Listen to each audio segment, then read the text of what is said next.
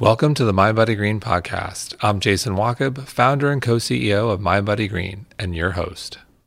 Rachel Mansfield is a recipe developer, food stylist, and founder of the wellness blog Rachel Mansfield.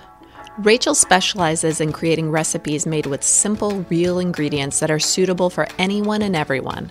She is one of the most influential people in the world of well-being, and I am so excited for her first must-read book called Just the Good Stuff, 100+ guilt-free recipes to satisfy all your cravings.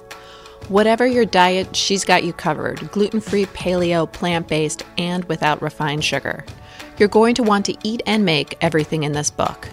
In this podcast, we get personal and talk about her journey to well-being, motherhood, and her take on why we shouldn't be striving for work-life balance. I'm thrilled to welcome my friend Rachel Mansfield to the MindBodyGreen podcast.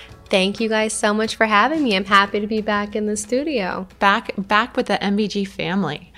So I want to start with where your blogging and food career started. And for the members of our audience who don't know the story, can you take us back to when you got fired from your job, which kickstarted the journey? Yeah, absolutely. So I've had my blog and Instagram for 5 years now, but I've been doing this full time for 4 years. December was my 4-year anniversary, which is wild.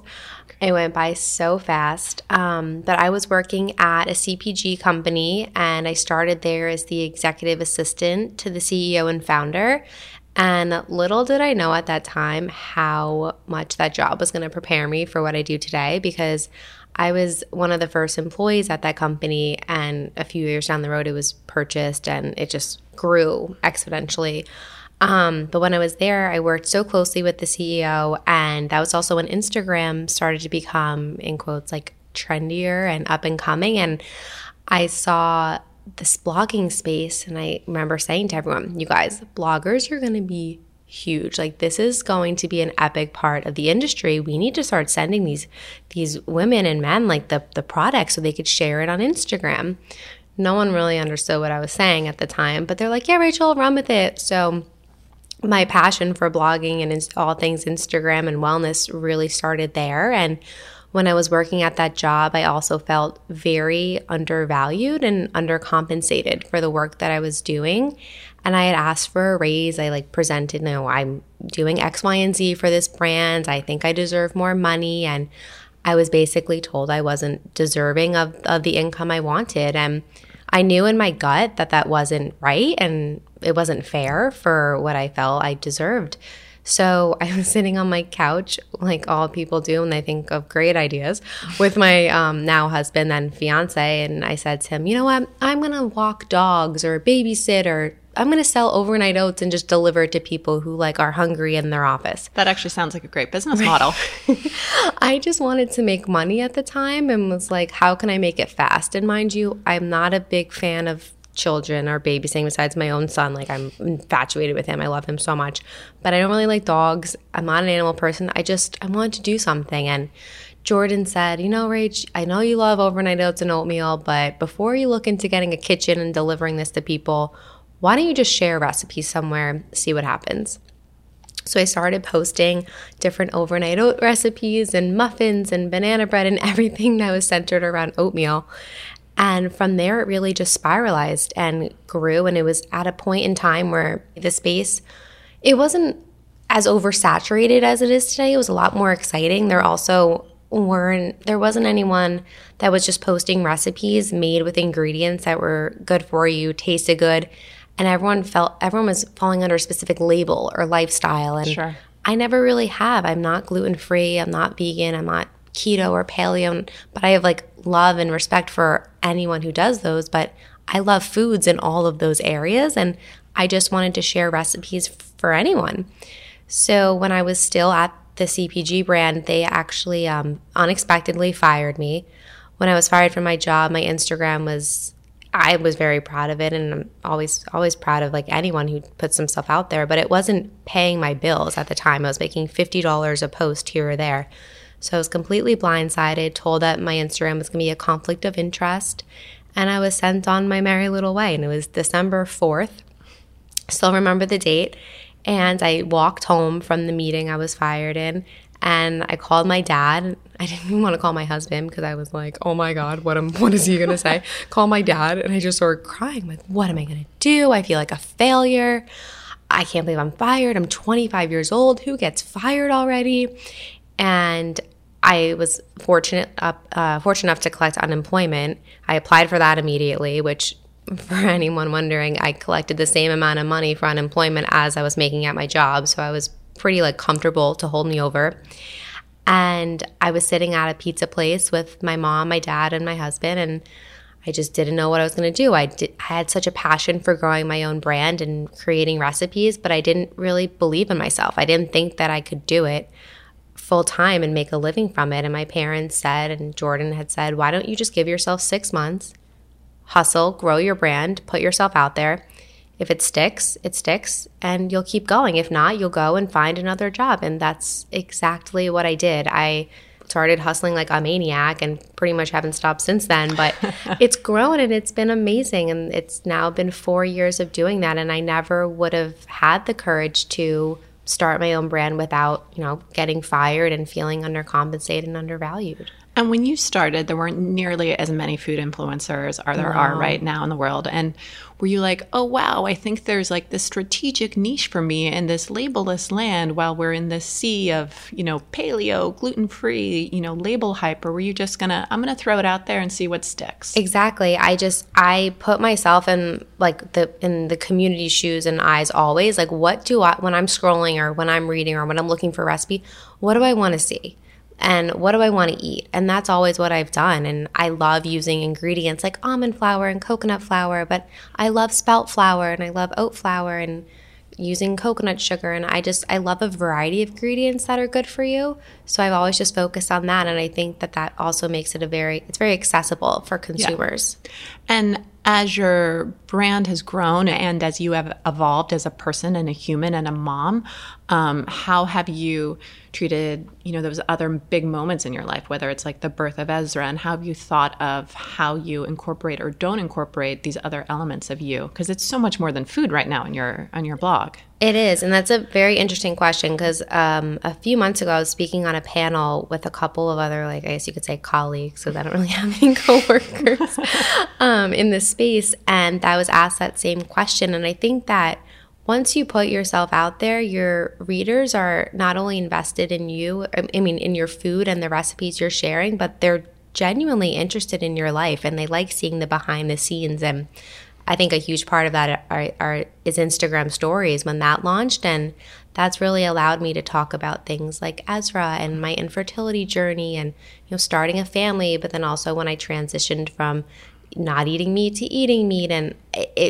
the more I opened up on my account in more than one way or another, the more it attracted, I think, people more because they realize there's more behind an account than just like banana bread with a peanut butter drizzle, which as good as that is.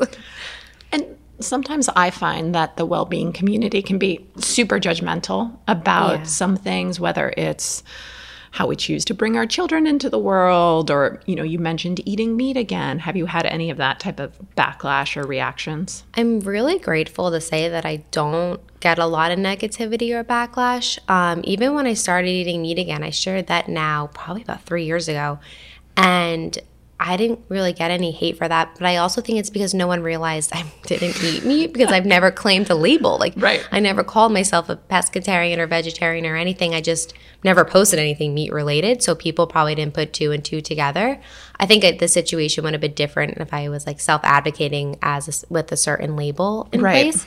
Nowadays sometimes I get negative messages that my son has a nanny or that I have care for him, and I just roll my eyes because it's like, well, how do you expect someone to run a business? And that would be horrible for my son. It wouldn't be fair to him. He would be neglected all day. He needs help. He needs nurturing. He needs care. He needs to grow. And my business has to grow. And you need time too. Exactly. It's not fair to stereotype like that. Yeah. So something I read up on you that I really laughed out loud as was that you hate the word self-care. I don't know where you read that, but yeah, I do hate the word self-care. I do. I think it's beat and dead and beat over again. About this. I'm guilty of saying things are part of self-care, but I think it was a year and a half ago, it took over Instagram. And I think like it just was something that was so overdone and that I couldn't listen to anymore. And if you want to take care of yourself, take care of yourself. So how do you take care of yourself in the midst of being an entrepreneur, which, is always smooth sailing, I'm sure? Yeah, no, it's never a roller coaster at all. I like to keep things relatively simple. For me, I go for a walk every single morning. I like to clear my head. Even when it's 15 degrees, you'll find me outside, like just even if it's for a 15-minute walk, I have to go outside and just get fresh air. And to me, that's caring for myself. And when it comes to things like getting my nails done or like anything, I try not to hesitate on doing things like that, because the happier and more content I am as a person, the better mother I'm going to be, the better wife I'm going to be, daughter, friend, anyone. And I think the better care of yourself that you take, you'll take care of other people better that way. So there's so much conversation these days around balance. What's your take on That's it? my Do you other have word. any? That's the other word I actually can't take. When they were, we were writing something for... We share these too. Really? I'm happy to hear that. We were writing something for my book, and they wrote, like, Rachel has a balanced approach to food. And it's true, but I said, guys, I can't use that word. I just don't think it exists. Right. I don't think there's a such thing as a perfect balance. And by someone assuming that there is, it just makes you feel disappointed. Like, I'm never going to feel balanced at the end of the day. Some days I'm going to focus way too much on work and not enough on my son. Other days it's going to be vice versa. Some days work is hard. Exactly. And that's okay. And it also makes you appreciate the days that do go smoothly and that you do get like a little bit of this, a little bit of that. When it comes to food, I'm an equal opportunist. If it sounds good, I'm going to eat it. And some days I definitely eat way too much bread. And other days I don't eat enough greens. I'm not very good at getting vegetables in. And I eat too many cookies or chocolate. And you move on. Yeah. So how do you balance being a digital entrepreneur with trying or not trying to set limits with how much time you spend online and on your phone and on Instagram? Oh, I wish I had a better answer for that, because sometimes I don't think that I do Asking a very for a good friend. job. I know, right? I don't think I do a good job on that, but I'm also not a huge fan of like social media detoxes, because then we're making social media the enemy, and it's not the enemy. We're our own enemy. It's our decision for how long we mindlessly scroll on our phone. It's our decision for like wanting to capture everything. And when I'm on my phone and I'm realizing like, okay, it's probably been more than like 5 to 10 minutes, I put it down. Yeah. And on weekends a lot, I don't post on Saturdays usually. Do you still do all the posts yourself? Oh yeah. I Awesome. run everything's me, myself, and me and all my friends. I post and do everything myself. So Saturdays I give myself the day off. Sometimes I share stories, sometimes I don't, but I don't find my life all that exciting that every little thing needs to be captured. I don't think it really matters, but I also am not someone who's sharing what I ate for breakfast, lunch, dinner, dessert, snacks all day, every day. I can't. I want to eat my food when it's hot. There's some practical concerns. Exactly. And I think that's important, because not everything needs to be shared. And I was just actually with a friend before this, and I was saying, like, I don't think that my life is that exciting that I need to share every little second of every little day. Some things need to stay personal. So you've clearly been thoughtful about what you share and how you share it. And how is that factored into how you share, being a mom and motherhood and the goods and the bads of all of that? I think that's transitioning into motherhood has really opened my eyes into that, because I do share photos of Ezra. I love sharing him, because he's my pride and joy. He's my everything. And I also cannot believe the amount of people that genuinely want to see when I post him. When I don't, people are like, where's Ezra, man? Ezra's very busy right now. But at the same time, at the park. We've had our fair share of challenges with him. He was colic for 6 months. Most babies are colic for 3 months. So I didn't share him turning purple every day and me wanting to pull my hair out like that. I can't share his vulnerabilities. He had, a couple issues growing. We had to take him to specialists. He had things with his head, take him to specialists. I'm not storying him getting ultrasounds, because that's not my news to share. Like Right. if someone wants to talk about it one-on-one, I'm more than happy to talk about it. But I can't post videos of him doing that. That's just not fair for him. So it kind of brought me back down, being like, what are you sharing? Like, what's the intention behind that? And I am pretty selective on what I share in my life and what I don't. I think that makes a lot of sense. So transitioning from motherhood to food, tell me about how you started experimenting in the kitchen. So, fun fact, I didn't know how to cook until I was 23. I didn't even know how to touch a piece of raw chicken, like cut an onion, nothing. I have zero culinary experience. That's like less so than inspiring. Zero. Well, that's the point, is that I want people to realize that you don't need to know how to cook or even to bake, because baking, is very calculated and exact.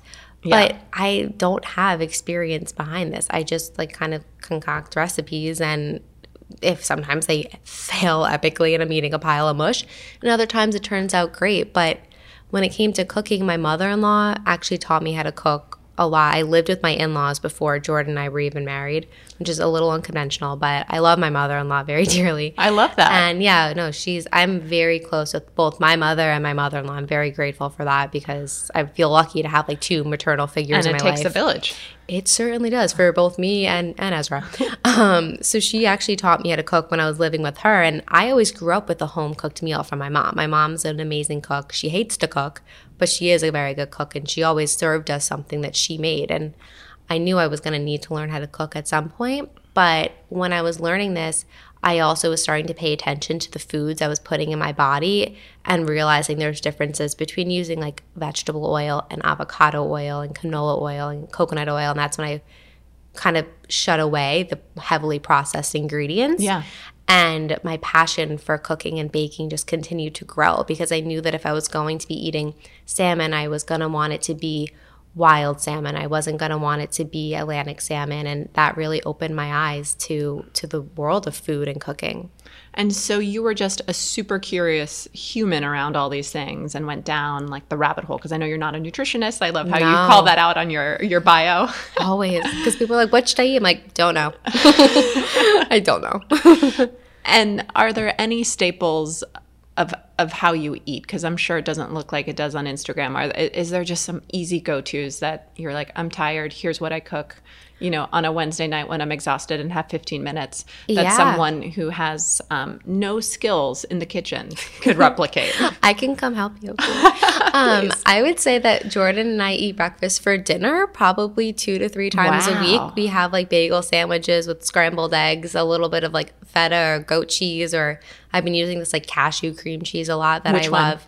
Monty's. We had in the office. Really good. I heard really good. With the Hugh Kitchen bagels, right? Yes. So that is my dinner with eggs and avocado a plethora of times a week. I keep things really, really simple. And I share a lot of that on stories, because I want people to see that just because I'm, quote, a recipe developer doesn't mean that I'm having these gourmet meals all day. Right. I eat bagels for lunch a lot. I keep things really simple. My husband loves to cook.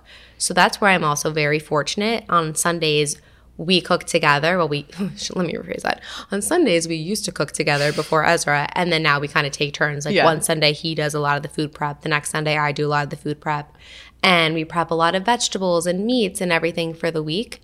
And that way I'm able to kind of mix and match ingredients here and there and make different things. And so one night, if I want tacos, I can take the roasted chicken that we made on Sunday, put it on some tortillas and add whatever toppings and just make it into a taco. So are you super strategic about how you plan your Sundays to optimize for meal prep? That I am. I'm very... Walk us through how that works. Well, usually I'm on Saturdays. I always have the best intentions. Doesn't quite happen. I try and divide it up in a way where on Saturdays we'll go to the grocery store and get the food that we need. So that way it's in the house on Sunday. So I have to make it because I'm not going to waste food.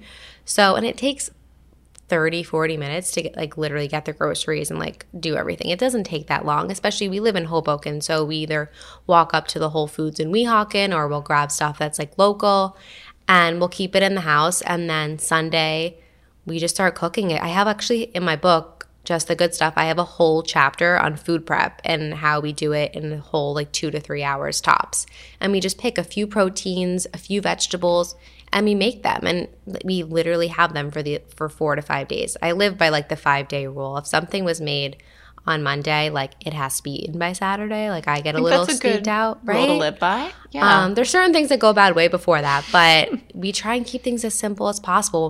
That's why I call it food prep. I don't call it meal prep because I'm not making meals. We're just making food that's cooked. So when Ezra goes down at 7:30 and like I'm really hungry, I'm not sitting there having to cook something. I have food that's made. I can do whatever I want with it.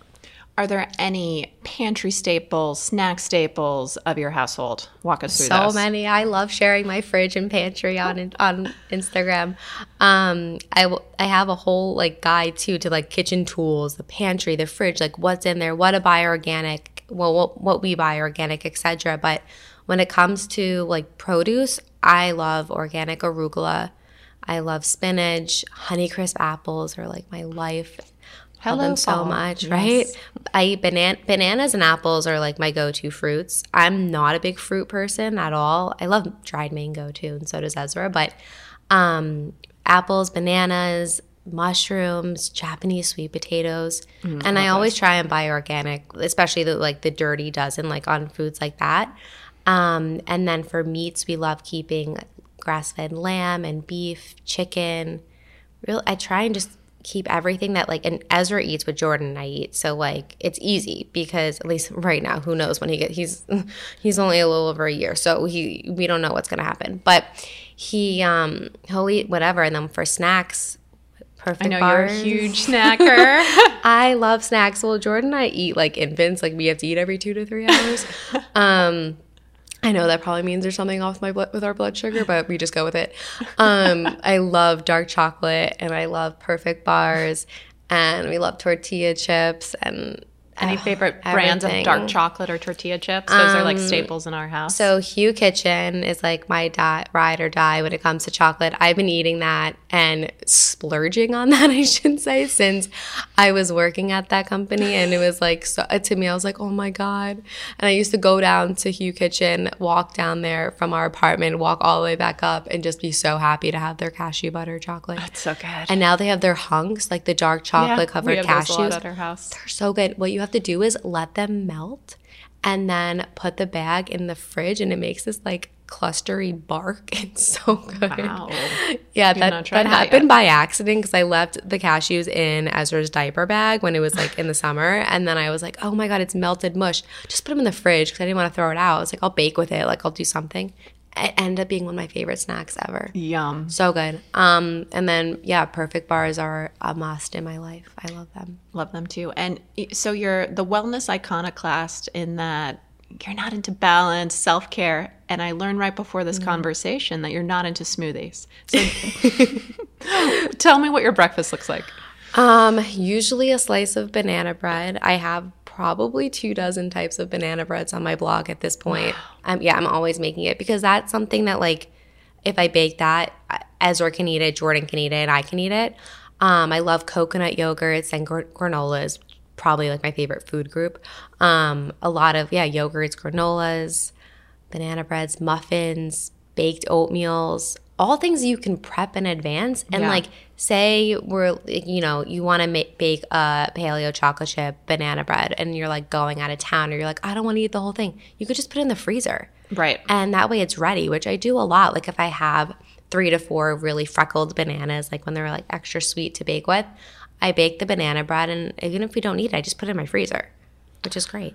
I'm going to need to get you over to our apartment to Marie Kondo my fridge, my pantry. I thrive off of organizing refrigerators and pantries. Ezra took a long nap a couple weekends ago, and I deep cleaned our entire fridge like a nerd, but it felt so good after. And I used to do that so often. Now I don't have time. But it's so nice to be able to do that. Well, in your infinite free time, come on over. Yeah, really. So let's talk about the genesis of your first book, which is so exciting. Thank you. I'm so excited. Just the Good Stuff. It's not to sound like a lame punny person, but it's just a lot of good stuff. It is. I promise. That's where the title came from, which took forever to even come up with. And then when we finally had it, He was like, duh, like what else would this title be? It's a different approach to most cookbooks, to be honest. I am not a huge cookbook reader myself, which I sound like a hypocrite in the sense where I'm even having a cookbook, but I have a hard time following other recipes, which was also a huge reason why I started making my own. But it's set up a little bit differently. It's not categorized by like breakfast, lunch, dinner, snack, dessert. It's approached in the sense where I'm telling stories throughout my life. There's a whole chapter that's all about comfort food made healthy, and that's where I talk about getting fired from my job and starting my own brand. And in that chapter, it's those comfort foods that you're craving after a really long day or a really shitty day. Right. Like chili mac and cheese with a cornless cornbread, and the chili mac and cheese is plant-based. It like doesn't have dairy in it. Then there's like sweet potato pierogies, gluten-free Pop-Tarts. So like things that you just want when you're like feeling Yeah. Also, there's biscuits, which actually taste like real biscuits that I'm so excited about. Yeah. And then the whole chapter with food prep and what to keep in your kitchen, what you need. And there's a whole chapter dedicated to meat. And because I know I didn't want someone to pick up the book if they don't eat meat and be like, oh, there's so many meat recipes. So all the recipes that have meat in them are in one chapter. Nice. And that's where I talk about transitioning into eating meat again. And when did you make that transition? 3 years ago? Oh, no, longer than that. I would say over 4 years ago or so now, I think, which is crazy. And now I eat meat every day. Like I love meat sticks, or like grass-fed beef sticks are my favorite snacks. But the book itself, it's just, I want it to be as like approachable, and the food and the recipes to be accessible for everyone. There's actually a chapter that you're going to love that's all solo meals when you're cooking for yourself. When you get home and you have like 5 minutes, you're starving, like this is how I make my little tortilla breakfast pizza and my epic 5-minute quesadilla, which I make for lunch and dinner more often than I care to share. My mom, when my parents live up in Weehawken, so they're only a mile and a half from my family, and my mom comes over for dinner and I'm like, great, we're having quesadillas, and she loves them too. You can use like pesto, you can use like plant-based cheese or regular cheese, and just how we eat concoct 80% everything of the time. Exactly. And it's just easy. And there's actually like a microwavable sweet potato mac and cheese, like an easy mac thing, like for one serving. So I think it's something, there's recipes for everyone and any cooking level and any skill level. And the dessert chapter is just my favorite, obviously. Talk to me more about the dessert chapter. So the dessert chapter is the biggest chapter, but contrary to what most may think, there's more savory recipes in the book than sweet. The dessert chapter it's magical. There's so many cookies and brownies. There's chocolate lava cake that is nut-free. My brother has a nut allergy, so I try and do a nice balance of recipes that don't have nuts in them too, which I feel like most people probably assume a lot of my recipes are all nuts because I love nuts and nut butter so much. But they have chocolate lava cake. There's a double layer chocolate chip cookie cake with avocado cacao cream frosting. Wow. It is so good. And how do you think about sweeteners when you cook? In terms of sweeteners, I really like to use coconut sugar. I love using Manuka honey. I use Wetherspoon's Manuka honey. It's my favorite. It's so good. And maple syrup. I try and pick the same ingredients and I use them over and over and over again. So that way you're not buying an ingredient at the grocery store and then using it once and never seeing it again. And what about flours? Almond flour, coconut flour, oat and spelt flour are like my top 4. And like a tapioca or arrowroot I keep around. And which one goes in which type of recipe? It just kind of depends what I'm craving or what I'm looking for. If I want something that is going to be grain-free or something that's going to be a little bit more dense, I choose the almond flour or the coconut flour. If I want something that's a little bit more cakey in a way, I'll use oat flour and spelt flour. And oat and spelt flour are a lot more similar to like traditional baking flours. Almond flour and coconut flour are like a beast to bake with, to be honest. Okay. And I explain all of that in the book too, like how I recommend making substitutions, and if someone wants to make a recipe and they only have almond flour, like if I've tested it, this is how much almond flour you'll need. But I try and like do a little bit of this and a little bit of that with flours. And do you have, I know you can't choose favorite children, but are there any, 1 or 2 favorite recipes from the book that we all need to check out? Yeah, definitely the Pop-Tarts, which are technically called pastry tarts because of like copyright things. But I was like, what do you mean pastry tarts? We don't want any IP issues. I know. My blueberry pastry tarts, aka Pop-Tarts, are one of my personal favorites.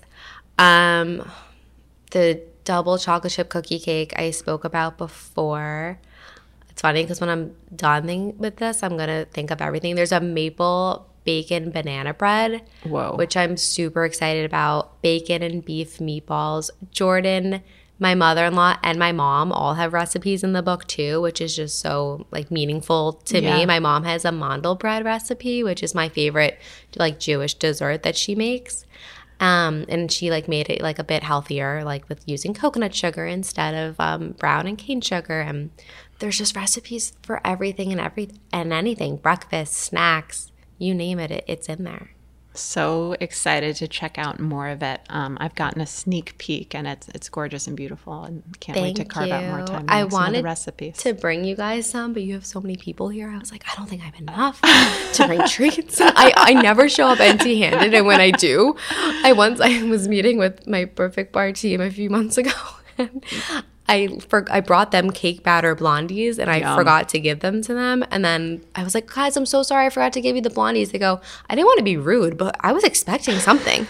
So I genuinely feel bad when I show up without something. But you're still welcome. It's okay. Thank you. I'll use your kitchen here next time. Fantastic.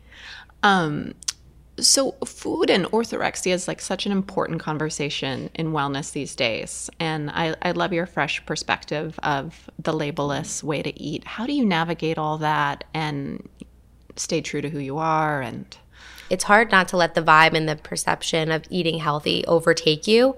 And I'm guilty of falling into that trap a lot of times where it's like my family wants to go out to dinner somewhere, and I know that like it's not exactly what I'm craving. I know they're going to be using like canola oils and other things that like I don't use at home. Right. But then I remind myself like, Rachel, this is your life. Like you can't live your life afraid of food that's not healthy. Like eating pizza that like Jordan and I love pizza. It's especially we live in Hoboken. There's pizza on every corner, and it's like good pizza. Yeah. I can't live my life in fear of that. And Jordan has the best approach and perspective to food compared to anyone I've met in my entire life, and that he keeps me on track because what's his perspective? He doesn't give a shit. He doesn't care. He eats very like he's not someone who craves dessert like I do, but like he wants like a home cooked meal. Like he wants roasted chicken with vegetables and sweet potatoes. Like he craves that. But when we're traveling, like for example, we went to Charleston, he wanted biscuits. Like he wants the culture of the food that he's going to, and he doesn't care. We went to Europe.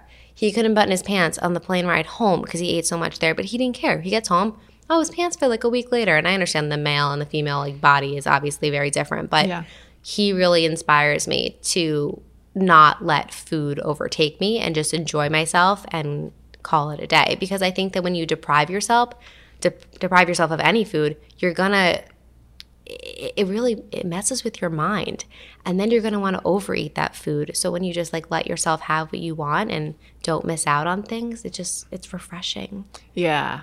And is that where like being in a relationship creates like an even better like dynamic when it comes to food? Exactly. And Ezra now is I want to be an example for him. I don't want him to be like explaining a crazy mom who like doesn't like to eat. And that's always been so important to me because everyone struggles with eating at some point. I struggled a lot in college when it came to finding my happy place, when it came to like my body acceptance. And I gained a lot of weight in college when I went there. I gained like freshman 15 within like 15 days of being in school, and trying to like get that whole balance and back on track. Well, here I am using the word balance. Get back on track, I should say. It was an adventure, and I've worked so hard to get to where I am today. In the last I would say 5 or plus years, I've never felt better since doing this. And it's helpful. It's been so amazing. And what about eating, pregnancy, postpartum? Did you eat the same way when you were going through those huge life changes? Yeah, it was funny because when I was pregnant with Ezra, he came 4 weeks early. And I remember a couple weeks before I went into labor saying to Jordan, what do I do when Ezra was born? Is my body just going to like go back? I know that sounds so naive, and I knew that it doesn't happen, but I'm like, what am I going to do? And then I was like, is that when I'm supposed to go on a diet? And I'm like, no, I'm just going to continue to do what I've been doing for the last 5+ years and let it run its course. And that's exactly what I did. my body, like full disclosure, my body had a crazy reaction to nursing and breastfeeding where when we left the hospital, I like didn't look pregnant anymore, which is not the norm. And that is not the example that I ever want to set for anyone who's pregnant and about to have a baby. But my body went into shock from nursing, and just all my hormones were like, quote, okay. Like I had sent them to like Dr. Littman and I had him take a look. I love him. Hi. And I just had, my body just was crazy in the sense where it was producing so much and doing so much for Ezra at the time that I didn't have a hard time, like I guess you could say like losing baby weight, which I hate even phrasing, because if that wasn't the case, I wouldn't have wanted to put pressure on myself to do so. And I was actually like pretty self-conscious of my body when I had just had Ezra, because, you know, you got the, wow, you just had a baby? Like, oh my God. And it's like, yeah, I had a baby, but I'm still not feeling good about my body. And even though, you know, weight is just one of the many things that change about your body, as you know, like your uterus changes, your boobs change. Like my nipples will never be the same after nursing. They just won't. And your hair changes. I had gotten my hair done a couple days ago, and the woman didn't even know that I had had a child in the last year. She goes, oh, did you have a baby? You have all the little baby hairs growing. I'm like, yeah, that's, you know, that's so many things change. And it's more than just like the weight and the look of your body. It's everything. Were you conscious about sharing photos of yourself postpartum? Yeah. My mom actually said to me, Rach, you really shouldn't show your body on your Instagram until you put some weight on. Because I didn't look good, but I didn't feel good. It's also a lot for a caption to explain everything that's going on. But people are just going to look at the image and react. Exactly. And this is also something where it's like I was selective on what I shared, because I knew that like if I posted something like this, you know, when it was like this when I was in college, when I looked like that, it was because of like disordered eating. And I didn't feel good with food. I wasn't nourishing my body. That wasn't the case with this. I felt mentally fine. It was just physically I looked ridiculous. For lack of a better term, I just like looked like, oh my God. And it took me, I want to say probably like 3 to 4 weeks. And I just ate everything. And I was able to you know, be in a place where I wanted to share myself again. And did nursing get easier as time went on? It did. It has its ups and downs. Are you still nursing? I am still nursing. You know, the first few weeks of it were like, all right, it's an adjustment. You know, it was cool. Actually, the day before my bladder broke, I started leaking like colostrum. Yeah. I should have known then that Ezra was coming a month early. Like the fact that I was randomly like leaking colostrum. And once I had like my supply come in, I was never someone who had an oversupply. I was really just making ends meet. Like I have a freezer full of breast milk, but it's because like especially once Ezra started eating food, he doesn't like, you know, you don't nurse as much. Yeah. So Ezra started eating food when he was 5 months old, which is earlier because he was on the smaller side. And as soon as that happened, it like relieved so much pressure from me when it came to nursing, because I didn't have to like be the only source of something for him to like stay alive. Right. And that was really cool. And actually seeing his passion for food is just, it's amazing. Like that kid loves to eat. He eats anything and everything, like lamb meatballs, pasta, even when he had no teeth. It's crazy. But nursing got easier once he started to eat food. And I also think that that has its ups and downs, especially with me, like mentally. It's taxing on the mom to nurse and to do that. It sure is. Are you nursing? Yeah. I nursed Ellie for 18 months, and I don't think Grace and I are going to go that long. That's a lot. And then you don't even get your body back, you know? Well, and weaning was really hard, and I don't think people like talk about it. It's hard for mom. It's hard for baby. And, you know, the older Ellie got, the more she got attached to it. Yeah. And I think it gets harder in my experience of one child. I think it gets harder to wean the older they get and the more they understand what's going on. That's what I've heard. So I also just kind of want to be able to go. I'm a little regimented about like missing pump sessions if I'm not with him, and I just want to not, like, I have my pump with me here. I want to be able to go out and not carry a pump with me. And I just think that would be really nice. Yeah. You know? But I loved it, and every time that I almost was I don't want to say dreading it, because I never dreaded it. It was more just like, oh my God, already 3 hours? Like, I have to sit down again with him already. I'm going to look back on this when he's like 18 and wish that I was still nursing him. Yeah. And that's that was my motivation. And I know that what I'm doing isn't something that every mom can do. Not every mom can breastfeed. I have friends that they weren't able to do it. And it makes me appreciate that my body like did go into complete overload trying to do it, and that I was able to do it for as long as I am. So switching gears one last time, what food trends are you most excited about right now? Trends. It's another word that I'm like, trends, self-care, and balance are like my three like Any trends. Others that I can hit on during this conversation? Or No, them all? I love this though. Trends that I'm excited about. You know, when I was walking Expo in September, Which I know is one of your favorite events. it's my mom's favorite event in the entire. I think she likes Expo more than like the birth of my brother and I, and like my wedding. Like my parents live for Expo. My mom comes, my dad comes. They're all coming to Expo West too. They're crazy. I like the brands that are keeping things simple, that are just taking foods that we love and crave and just not overdoing it or going over the top. Like, for example, last year, Emmy's launched these like chocolate peanut butter cup bites, or chocolate covered peanut butter. I'm going to butcher the exact language. Sorry, Sam. But like that excites me. Like the trends that are like a lack of trend excites me, because like Perfect Bar's peanut butter cups.